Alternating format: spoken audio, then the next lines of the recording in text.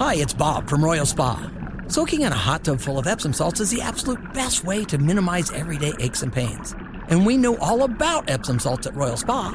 Royal Spa hot tubs are the only hot tubs on the market that can safely and effectively use Epsom salts. Made right here in Indiana, Royal Spa hot tubs are the highest quality hot tubs on the market. Visit any one of our 3 Indianapolis locations or visit royalspa.com. Ah, Royal Spa. Good morning. It is Thursday, September 28th. It's 5 minutes after 10. You're listening to Kendall and Casey on 93 WIBC. So there was a show on TV last night. I watched it. I felt like it was a rerun. Like, I've seen this show before. Of course, we're talking about the GOP debate. 7 candidates for president faced off. It was the second time. They were in Simi Valley, California. Donald Trump, who is the front runner, was absent. The first debate kind of seemed to put Vivek Ramaswamy on the map, and it seemed to help Nikki Haley a bit. Many people today saying that Nikki Haley and Ron DeSantis performed very well. To me, Nikki Haley seemed like she seemed angry for part of the time, but she did give some quality answers, specifically about education. Ron DeSantis talking about his modest roots and his time in the military, I thought did very well for him. Tim Scott, to me, did not really have much of a breakthrough. Vivek came across as kind of insulting and lecturing. And Chris Christie, all he wanted to do was fight Trump. There were a couple other guys there. Doug Burgum was there. He had one great answer. And, of course, Mike Pence was there, and he had one of the more cringe-worthy moments, in my opinion. It was a colossal waste of your time, is what you're saying, right? If I could only have those 2 hours back. But you knew it was going to be. We tried to tell you the last one was a colossal waste of your time. Mm-hmm. Well, you know what? It's part of what we get paid for, to be informed and to know these things. I do not get paid to enact self-torture. Too much for you? Look, I got roped into watching that thing last night because I knew what it was going to be, but my wife lied and said my baby wanted to watch the debate. So what am I going to be like? No, we can't do it. So we did, and it was just as awful as I knew it was going to be. I mean, I could have not watched any of that, and my life would have been markedly better, Casey. It was just too. It is as if someone said, "Here, Rob, watch as 2 hours of your life is flushed down the drain." Okay, so give me your top 2. Who did you think performed the best? Trump? And Dana Perino until the very end. Dana Perino, I guess. Until the very end. There is no winner. They're all losers. I mean, it's like, I guess I thought DeSantis was by far the most professional, but he took 15 minutes to answer a single question, and that's not his fault because he was a moron and decided to play by the rules and not just shout over everyone and wait until he was called on. But it's like, nobody got anything out of that. They started fighting about drapes at the... They did Curtain Gate. It just was I mean, the Republican Party is a joke. Ronna McDaniel is awful. The party is in shambles. The fact that they would allow this to go on, you know, they don't have the guts to just tell people you're losers and you can't win, goodbye. They should have narrowed it down to 4 people, and you set up really strict ground rules. And you know what the best debate I think I ever saw was, and the one I got the most out of, and I'm being serious with this. In 2020, when they had the governor's debate, they were, I can't remember how it worked. Like Woody Myers was scared to be in a room with other people or something because of COVID. So in order to have the debate, and I think this is how it went down. If I got this wrong and Woody Myers was not scared to be in a room with people, and that's why they did it this way, Woody Myers' campaign can let me know. But the Democrat, Woody Myers, didn't want to be in a room with other people. So they had each of the candidates in like their own room. Mm-hmm. And so they were all on a screen together, but they couldn't talk over each other. They had to buzz if they wanted to respond to someone. And then they had to, physically turn the microphone on. Otherwise, they could have just been talking and no one would have heard them. And they actually got a whole lot accomplished in that debate because they couldn't talk over each other. Were there answers in the form of a question? The thing I remember about that debate was poor Rainwater was so nervous and was sweating profusely and looked like a tomato. Maybe his room was hot. But I thought he gave the best answers in the debate because I could actually hear him. Okay, well, let's get to some of the answers. These are some of the more cringeworthy moments. Of course, we're going to save the most cringeworthy till later in the show. But here's Chris Christie needing a lesson in nicknames. And Donald Trump should be here to answer for that, but he's not. And I want to look at that camera right now and tell you, Donald, I know you're watching. You can't help yourself. I know you're watching, okay? And you're not here tonight, not because of polls and not because of your indictments. You're not here tonight because you're afraid of being on the stage and defending your record. You're ducking these things. And let me tell you what's going to happen. You keep doing that, no one up here is going to call you Donald Trump anymore. We're going to call you Donald Duck. All right. I want to ask the governor to... So he was just let me tell you something, Mean Gene. Short of being an actual Hulk Hogan promo. You're afraid to be up here. No, you guys are jokes and losers. And he was like, why would I subject myself to this? I can go to Michigan by myself. And actually be with voters. Yeah, like it's just like Christie is ridiculous. He's ridiculous, Casey. The only reason he's running is so that he can go on the stage and rip on Donald Trump. Duck, dude. He looked straight into the camera and delivered that line. Okay, so Donald Duck, a new nickname. I did see another nickname. This was online. This was not something that was said in the debate, but there was a clip of Ron DeSantis getting make-upped pre-debate, and somebody started calling him Rhonda Santis. Oh, jeez. Okay, so let's go back to another moment from Chris Christie. He's talking about Joe Biden and sleeping with a member of a teachers union. They are taking the worst of their members and defending them rather than advocating for our kids. And when you have the President of the United States sleeping with a member of the teachers union, there is no chance that you could take the stranglehold away from the teachers union every day. So that's what we're getting into. But Mike Pence. Oh, my gosh. Here we go. Oh, no. He had an answer for it. Oh, no. Full disclosure from Mr. Pence. My wife isn't a member of the teachers union, but I got to admit I've been sleeping with a teacher for 38 years. And full disclosure. Did you want that visual? Can you think of anything more that would do more long-term damage to your brain? Like, I am surprised I could even function as a human. I'm surprised I was even able to remember how to get to work today and operate an automobile. Did you have that image in your mind? There is nothing more terrifying than the thoughts of Mike and Karen Pence being intimate together. Okay, well, those are some highlights for you. Good morning. It's Kendall and Casey on 93 WIBC. Okay, look, Casey, when we come back, we've got to talk about something positive because it's been all negative so far today, and we're not going to let these politicians get us down. So tomorrow is the Ryder Cup, as you know. I know. I have already set the parameters that I will be waking up at 1:30. It's in Rome. The dude was so sweet. He offered to come in tomorrow. He was like, does Rob just want to take the day off? Do you want me to come in and do the show with you? So I will be getting up 1:30. It's in Rome. I will watch. It is the biggest golf event in the world. It is every other year. It's the USA against Europe. And as such, you know the ground rules. And same ground rules during the major golf tournaments. I will be here in physical form. You'll be eating about 25% effort, but 25% of me is better than 100% of anybody they would have as a fill-in. That's why I felt obligated to be here. Okay.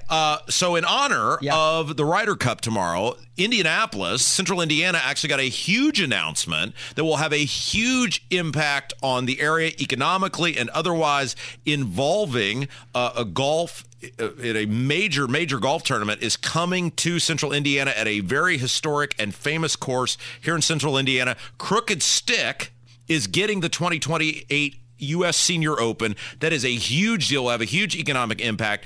And Hank Thompson, who is the director of that big tournament, is going to join us next to talk all about it. Why'd they choose Indianapolis? Why'd they choose Crooked Stick? What does it mean for the area? All sorts of things. Because, well, Casey, in about an hour and a half, I am checking out for good. All right. We're going to speak with him coming up from 93 WIBC. 18 minutes after 10 with Kendall and Casey on 93 WIBC. So the U.S. Senior Open, one of the 5 major championships in senior golf, introduced 43 years ago in 1980.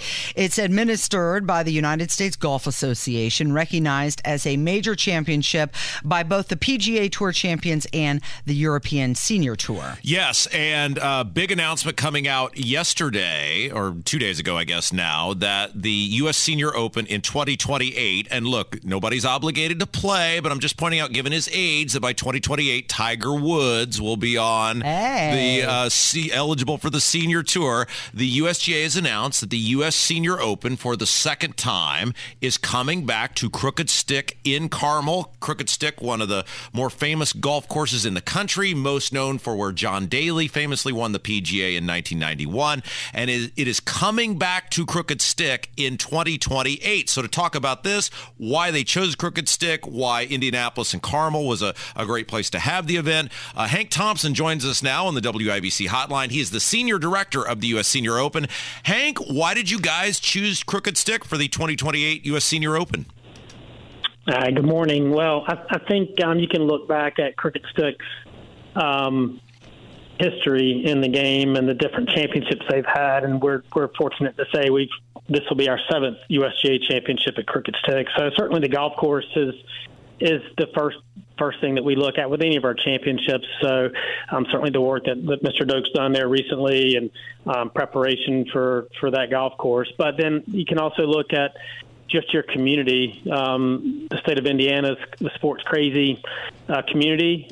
Clearly, you've had some great events there recently. The BMW was there not too long ago, and just great crowds. And, you look back at Fred Funk's victory back in 2009, and it was a fantastic championship with a lot of people coming out and taking part in the Senior Open then. So how much of it factors in when you guys are picking these golf courses? Because obviously this is the nation's championship for male golfers 50 and over. How much of it is there's such an iconic image in people's minds of a young John Daly with the mustache and the mullet? He's chain smoking. He's whipping it up as he goes down the 18th fairway. How much do you say, wow, this course is so entrenched in people's minds, people would love to see it back there because we can play that image of John Daly 10,000 times during the broadcast?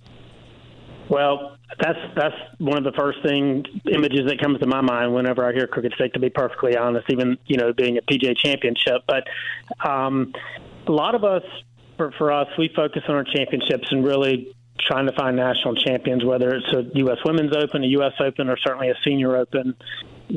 Our team really looks hard at the golf course, and can the golf course provide a stern test and ultimately determine who that best player is that week. And historically, I think our championships in many cases finds players that not only are just that much better during that particular week, but for a period of time around that championship, whether they're rounding into form going into one of our championships or have been really good for many, many years, like a young man you mentioned earlier, Mr. Wood. So I think that's one of the things that we focus on first and foremost. And then once we get outside the ropes, we look at it from a fan perspective, and can we build facilities to support the championship, whether it's fan activation areas, obviously corporate hospitality, but then also to be able to bring people on site from off site, whether it's parking and transportation and the whole like. So it's a very layered decision that is made, but it certainly starts inside the ropes. And does a golf course meet what is needed to determine a national champion? Hank Thompson is our guest. He's the senior director of the U.S. Senior Open, which is announced it's coming back to the central Indiana area, Carmel, Crooked Stick in 2028. Casey. So you've announced the cities for 2026, also 2027, and now 2028. It seems like you guys are prepared way in advance. Is that how long it takes to put on an event like this? Well, I think we like to try to announce as far out as we can, but we can only do so far. But you even look at our U.S. Open championships, we've got some sites named out through 2040 and beyond. But realistically, once we start the true planning for the championship, it's anywhere from 18 to 24 months out, whether it's setting up the facility and the golf course, outside the ropes to say this is where we want to have major activations and major elements involved, but then also recruiting volunteers. Senior Open, we can range anywhere from 1,200 to 2,000 volunteers that are needed to support the championship. So, stuff like that takes a period of time, and it's not something that can be done overnight by any stretch of the imagination. So we do like to have that opportunity to take our time, work through it, and make sure that we're well planned for those that are coming. But then also to make sure people know that we are coming and that we will be in the neighborhood, so to speak, and hopefully people can get that on their calendars well in advance and hopefully be able to take part in our championships. Hank, take us through. So, like, Indianapolis had a Super Bowl. There's so much more to just, hey, we have a football team and a stadium. There's these big presentations. And, last time Indianapolis applied for one, Larry Bird drives the presentation in an Indy car up to the building to make the presentation. We're getting the All-Star game next year for the NBA. And there's all this big stuff that goes in, millions of dollars spent in the presentations. How do you guys, does the city of Carmel make a presentation to you? Is it a central Indiana thing? What work goes into convincing you guys, hey, you want to be at our golf course? Yeah, no, for us, for any of our championships, we first and foremost have to be invited. You bring up the Super Bowl or major events like that to where maybe different cities are out there trying to sell themselves to have those major events. We're a little bit different. In this case, Crooked Stick came to the USGA and expressed some interest in hosting a championship. And then ultimately, when we kind of determined what championship might best fit at that particular club and golf course, then they basically invite us to do that. And after we've had an opportunity to come in and take a look at it, whether it's the club getting some support by the city, the state, to say, hey, we can support this and we're going to help the club to do this and help the championship to present it at an exemplary level. That's basically it. We I'm not certain any of our staff or any of our team would be best behind an Indy car by any stretch. But we do like to have a little bit of fanfare. We're probably a little bit more conservative in that regard, but it is something that we want to try to embed ourselves in the community. We do realize we have been invited and we are truly guests, not only at the club, but in the community. And in the end, we want to be able to conduct a great championship and a great experience for those inside and outside the ropes. The hopes. Yeah, Hank Thompson is our guest. He's a senior director of the U.S. Senior Open. It's going to be at Crooked Stick in Carmel in 2028. Casey. Hank, I'm wondering if you can speak about what sort of economic impact this brings to an area when you do travel to someplace. Sure. I think a Senior Open it does attract people from outside a normal drive market, and obviously players being one of those key groups, but fans and so forth that are coming to follow some of the players that they followed during their golf careers themselves. We're probably looking in the neighborhood of $10 to $15 million positive economic impact for the week of the championship, and it stretches out from the week a little bit because you'll have vendors that are there preparing the golf course, setting up facilities that aren't just there for the week. They're there for months in advance, and then ultimately on the backside tearing things down as well. So it's not just a 7-day event for some folks. It's actually a 30-plus day event for many of our vendors that come in to set the championship up. You mentioned preparing the course. Do you guys go into a course and say, okay, we need to move the hole, we need to move the green, we need to really clean it up? Like, what do you do? Yeah, Hank, do you look at Crooked and go, this course stinks, we got to make some major changes to it, let's we gotta clean this up. No, I think if we've announced it that we're going to bring a championship, it clearly doesn't stink by any stretch. But that's where my expertise, if I have any, kind of ends at that thin nylon rope. My colleagues inside the ropes choose to keep me outside the ropes for many reasons. But ultimately, Ben Kimball, who's my colleague, he's our senior director, and he's responsible for the conduct of the championship and the golf course setup. He and his team will work with the team there at Crooked Stick in terms of agronomic practices leading up to it and potential course setup. It wouldn't surprise me if when Mr. Doak came in and did some work, our team at the USGA was aware of it and kind of talking about what might be good for a championship. And there may be other groups there at Crooked Stick that have an interest in maybe trying to maybe green design or new tee locations that would be good, not just in distance, but also angles of play as well. So you probably have to take into account the television camera as well. Well, we do that after the fact. We work with our partners currently in BC to be able to go in and find locations that will be best present the golf course and allow them to show the championship inside the road. So we actually work with them hand in hand to make sure that we don't plop a big grandstand down where they want a camera and vice versa. All right, Hank, we'll get you out of here with this. Casey and I would like to be working at the U.S. Senior Open. We want to be those really stone-faced people who hold the quiet signs up, and then we can look disparagingly at people if they don't abide. Because don't those people have like arrest powers if people don't abide by the quiet signs? Do, yes. Yeah, you're deputized. Yes, absolutely. So awesome. we'll need the two of you and about a good 400 or 500 more marshals to be out there to make sure everybody has a great time. So we'll definitely be in touch with you and let you know how you can sign up to volunteer in due time. Hank Thompson, Senior Director for the U.S. Senior Open. They've chosen Crooked Stick in Carmel for 2028. Hank, we're super excited and appreciate you spending a few minutes with us to tell us about this great golf tournament. We're looking forward to it. You're looking forward to getting there. Thanks for having me. Thanks, Hank. You're listening to Kendall and Casey on 93 WIBC.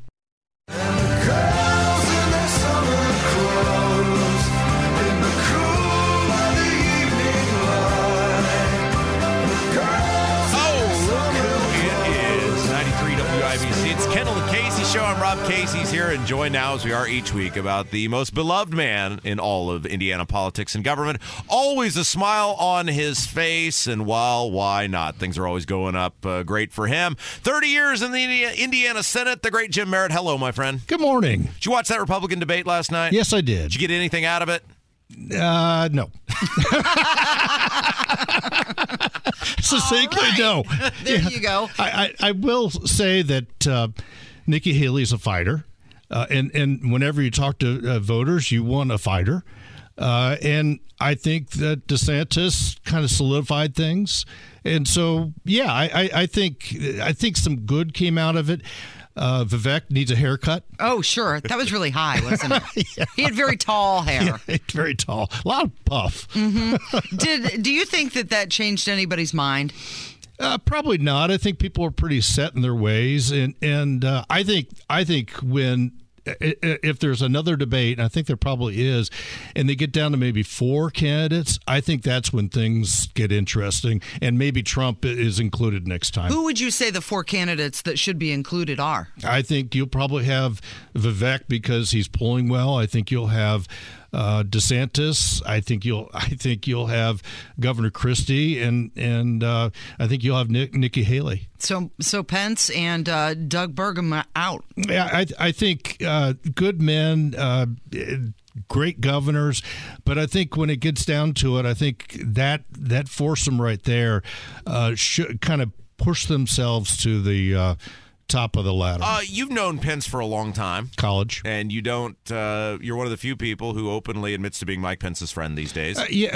Vice President Pence is a very decent, he's just upstanding, and some of the things last night were a little cringe. Are we talking about the same guy? I think you and I had very different experiences. Oh, of course, but he's a wonderful fellow. I think he's a great American, a patriot. I just think that America in this next election is looking for change, and I think these people represent it. Do you feel like he was really flustered last night, or just tired? He looked like he was dead. He seemed worn down to me. Well, if you've been to the Reagan Library, that whole window, that whole area behind them is open glass. The lighting was terrible for everybody, and the lighting was terrible, and it didn't help anybody. His energy level, though. Well, I'm talking about his face. Well, when it's compared to Nikki Haley, who was on fire last night, it's a terrible comparison. All right, let's get to some local stuff. There was that article, Casey and I touched on it earlier in the show, about our old pal, Lockdown McGee, High Tax Holcomb, whatever we're calling him today. And he was in the Indiana Business Journal, and he was asked about his COVID response and if he had any regrets. And the answer to me is just why I loathe this guy more than I could ever express if you gave me 9 hours on this radio show, because he's totally flippant. He takes no responsibility. He has no empathy for what he did to people. And he's basically like, yeah, no regrets whatsoever. I was just just seething at this response. You're a much nicer person than me. What say you? Well, for our listening audience, this is the Biodefense Commission that a favorite daughter is Susan Brooks, a former member of Congress, Susan Brooks, and she's a part of this commission. And this is the start of an after-action report for what happened in 2020, 2021. And this commission's been in gear for a long time. They actually had a report of what we should be doing in a pandemic situation, and nobody listened to them. Nobody read the booklet. I've read the booklet. And what I would have, I wasn't there, so I didn't hear all of his remarks, but if I was in that situation, I would say I didn't have any regrets because we were it's on the fly. We were getting information from a lot of different places. But what I would say is that crisis communication is the essence of a pandemic or any crisis in government. This is what I would do. This is what I suggest for the next governor.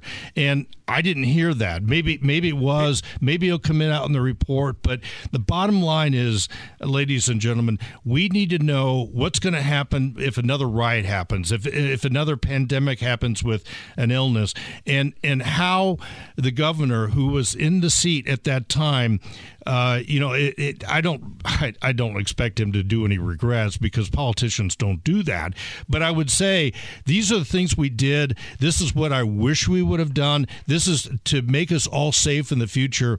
This is what I suggest for the next governor. Yeah. So here's the quote. I don't have any regrets because I was operating with the information I had at the time. I get it. To each their own. Everyone's got an opinion.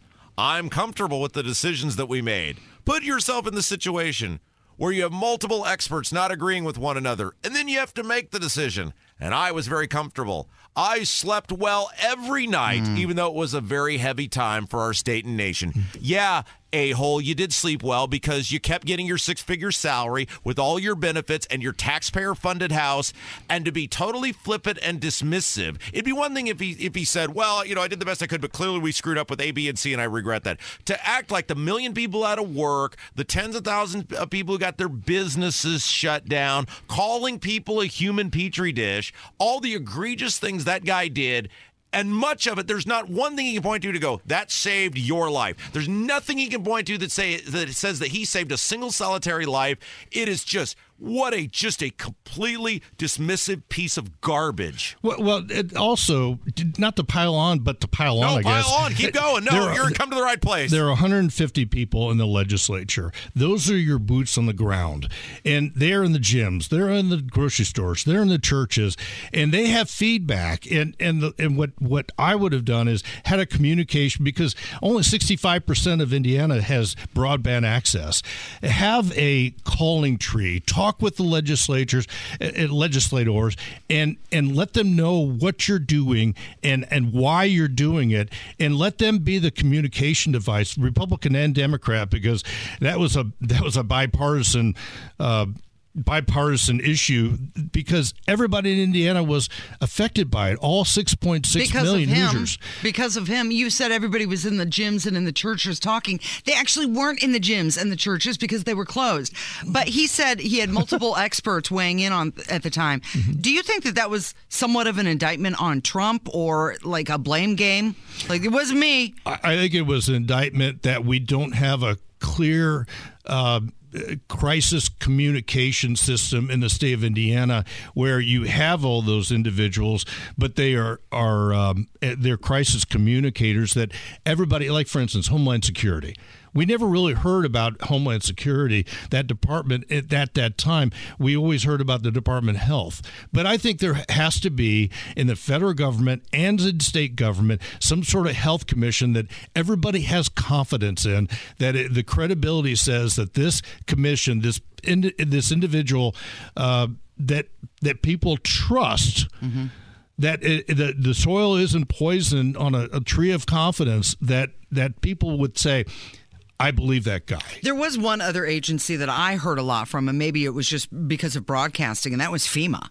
I'm sure Rob heard from FEMA a lot too. Well, FEMA's overworked. They don't have the They don't have the ability. The state of Florida has something called Volunteer Florida, and it's almost like a telephone tree. It's volunteers, it's people, it's almost like the Red Cross. And when there's a hurricane, everybody knows what to do because of Volunteer Florida. We need Volunteer Indiana, which is it just is the Red Cross. But we need volunteers that people trust in their community. That when they say, "Oh, you got to go inside," people believe it. So something other than Waffle House. Yeah, exactly. And the other part of this is we were reading the data on a daily basis, and 2 weeks or 3 weeks into this thing, it became abundantly clear, which is what played out over the next 2 years, who was potentially vulnerable, that if you had a certain set of comorbidities or you were of a certain age, you probably better be a little more guarded with this. But if you were me, which is a mid-30-something healthy man, there was no reason for me not to be at work and for him to act like, well, we were just going with the information given to us. No, you weren't. Because the radio guy was telling people what was going on, and I was right and you were wrong, and I shouldn't be that smart to be right. You have all these scientists and doctors and everything else around you, and act like, we had no idea. Your own data was telling you on the state website what was happening. Rob, good leaders have core principles, but there's also a nuance. There's always a flexibility, and you've got to be ready for the next step. And what we need from our leaders in the future is somebody that everybody knows where they're coming from, but also if new information comes on the scene, as you're talking about, you've got to be flexible to shift gears and move in that direction. That's not being mealy-mouthed. That's not being mushy. That's about leadership and understanding facts and having the guts and the courage to change directions according to what you're being told, and obviously they're flying blind, but you've got to be able to lead people and articulate a vision for the moment and be ready to say, oh, we've learned more. And Ron DeSantis did that in Florida. Mm-hmm. Yeah, he learned more and he opened everything back up. Yeah, and that's great leadership, where you learn something and people are safe if they go outside, if they converse, and a lot of our leaders in the state and the national scene just didn't have that flexibility. All right. This has been another award-worthy segment that you always do with us. So for that, we allow you to promote whatever you're doing these days. Tell us all about you. Well, you can find me at Jim_Merritt on Twitter. Thank you, Gabriel. And second of all, we have Merritt in the Morning, where Dave Colt, who was there in the beginning of Sun King, and is going to talk about the past of Sun King and the future of it on Merritt in the Morning. And my son's getting married this weekend. How exciting is that? So first of all, I love the Merritt in the Morning podcast, because you go from 1 week it's Curtis Hill to the next week it's, hey, this guy was big into booze. Yeah. Very nice. And Jefferson Shreve in October. And congratulations to your son. That's very exciting. Yeah, it's a great weekend. We love you, Merritt. You're the best. Thank you. Thanks, Jim. It's Kendall and Casey on 93 WIBC. Good morning. It is 10:47. It's Kendall and Casey on 93 WIBC. Hammer joins us in the studio from the Hammer and Nigel program. Cubs stink. They do. The bullpen is atrocious. The Cubs bullpen, is it equal or less than the experience of watching that debate last night? My dad and I both are on the boycott this year because of these stupid rule changes, and they've ruined baseball. You hear that, Phil Sanchez? They've ruined baseball. And we were laughing last night about, we don't care at all because we haven't watched any of these games, so we have no investment. But we would be on the floor crying if it was a regular season, like it, it is a regular season. Yeah, but I mean, like it what for us, like where you watch the whole year and you're totally into it. And part of it is they won a World Series, so whatever. Right. But it's like the Cubs just find ways to make you feel horrific about your humanity. So the other night, and again, these are games they have to win. Yes. They are in a playoff chase. It's the final week of the season. They're competing for that final wild card spot. And like every bit of my Cubs memories came back to me the other night. Oh, yeah. When Suzuki drops a fly ball in the outfield and 2 runs score. My eyes aren't too good. Is that Keith Moreland out there? I can't tell.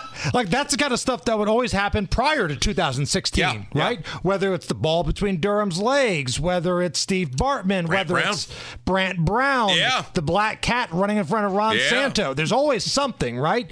And that drop ball by Suzuki the other night, after the Cubs led 6-0 and crapped the bed, that brought back a lot of memories. Like, I looked at Jacob, my youngest one. We were in the house, and I was like, that's what I had growing up right there. Yeah, and it's just, I'm just thankful I don't have to care anymore. So enjoy your misery on your own, buddy.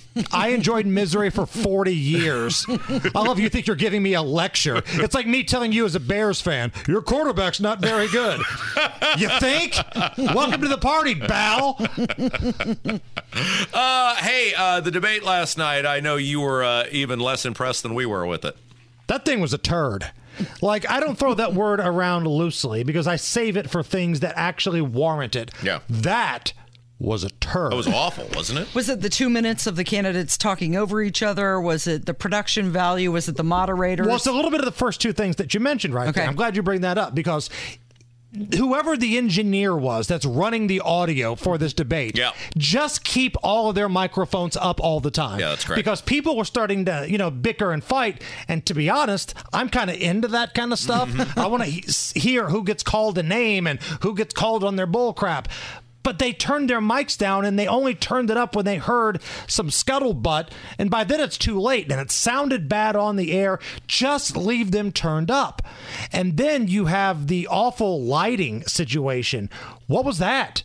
Like, that looked bad. Like, I know Mike Pence is not a tan man by any means of the imagination. He's never going to get confused for George Hamilton, right? Right.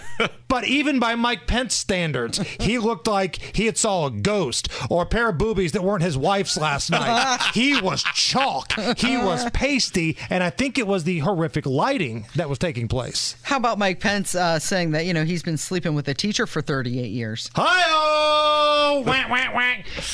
And Pence tried to make another joke, like, right out of the gate. Like, the first thing he said was some sort of wacky zinger one-liner, and it just fell flat. And I started thinking to myself, who are these political advisors that are pulling Mike Pence over before the debate and say, all right, tonight, the world is going to meet wacky Mike Pence. Wacky Mike Pence. You need to be personable. Right. That's how we're going to chip away at Donald Trump's lead. Hammer, we have a name for those people on this show. They're called the Gravy Train Brigade because they have been, many of them, earning their livings for 30-plus years off the idea and hope that Mike Pence brought.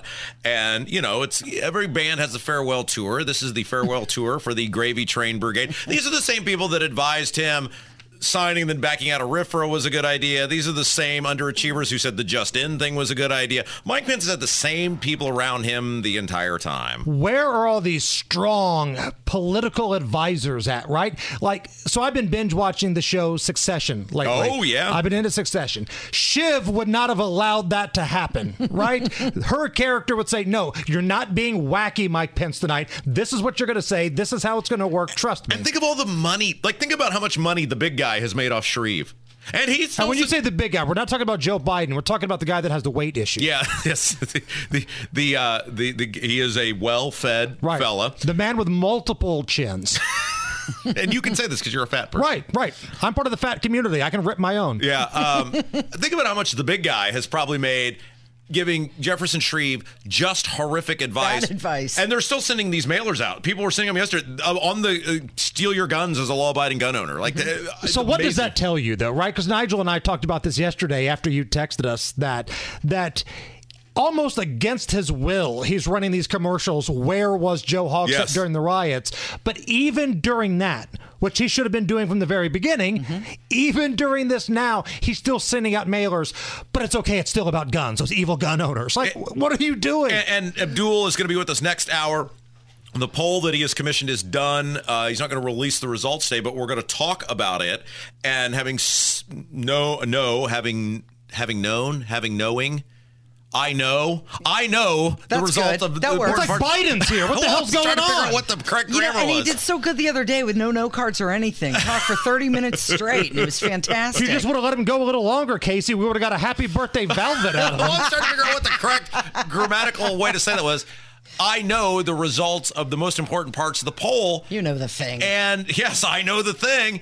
And the crazy thing is, he is being punished for doing the most stupid thing he could have done, and he's still doing it. So, again, my son is studying political science, my oldest, in college. And I talked to him last night. It's like, if you ever become in a position where you're the political advisor, you're the chief of staff, you are not going to be these butt sniffers here. Like, your talent will be what people gravitate to. You don't have to be, to use your term, Rob, the gravy trainer that hitches your wagon to some zero. Yeah, I mean, and I'll be happy to help him. And I don't know if you know, I've got a pretty good track record of winning. And every time I'm involved in something, people tell me no one likes me and I'm going to lose, and then we win. This is not hard. These people who are leeches and life suckers and aren't very good at their job, they make $1 gajillion. We should start a service. The Hammer and Kendall Political Advice Company. I'm still waiting out for somebody to reach out to us for debate prep. Yeah. Because that's a service that you and I offer, Rob. And if you're a candidate that has a debate coming up, who better to grill you and get you ready and bring the heat than you and I? You know, 2 debates in a row, or 2 elections in a row, the Libertarian cost himself tens of thousands of votes by not following our advice. Remember Lockdown McGee in 2020 with rainwater? People were waiting for that. They were just on the edge of their seats and he never did it. You could have been the Libertarian that trended nationwide. Yep. Like, it would have been in like the Washington Post and the New York Times, and all the Libertarians around the country had been like, all right, somebody's fighting back. We're not just here to get our brains beat in anymore. But he didn't. Yeah, so nobody listens to us, and that's why they don't win. So, exactly. Okay, so you now have you made a decision on who you like in the Republican primary to bring this full circle? Are you Trump? I mean, it's 2 things, right? I think DeSantis would govern the best, but I don't think he can win because he's not very charismatic, and the presidential election is American Idol. It doesn't matter your talent level. You have to have the look and the zingers and the crowd and all that kind of stuff. So that's Donald Trump. And if Trump is the nominee, I will vote for him for a 3rd time. Okay, yeah. So I asked my dad this last night because I think we are in agreement with you on this. Why do people not like DeSantis? What is it about him that people don't like? He's not very personable, right? He's kind of awkward around people. Yeah. You get him behind a desk and you give him a bunch of papers that say, fix this country, sign these executive orders. There's no doubt in my mind Ron DeSantis would have that done probably better than anybody. But he's not like a wacky guy. He's not somebody that some of these stupid voters would say, I feel like I can't have a beer with him. Even though Ron DeSantis drinks beer, he doesn't come off that way, right? He's just not charismatic. And the presidential election is American Idol. You have to have a little bit of... That sucks. That's how we pick our public officials. Mm-hmm. Yeah. I mean, Barack Obama won with a cool catchphrase and a crazy name, right? Barack Obama, hope and change. Well, I don't know anything about him, but I like the sounds of that. And Donald Trump, he was the flamethrower. This is the crazy guy. What do you have to lose? Which I thought was his best campaign phrase of all time. That was better than MAGA, right? What do you have to lose? Yeah.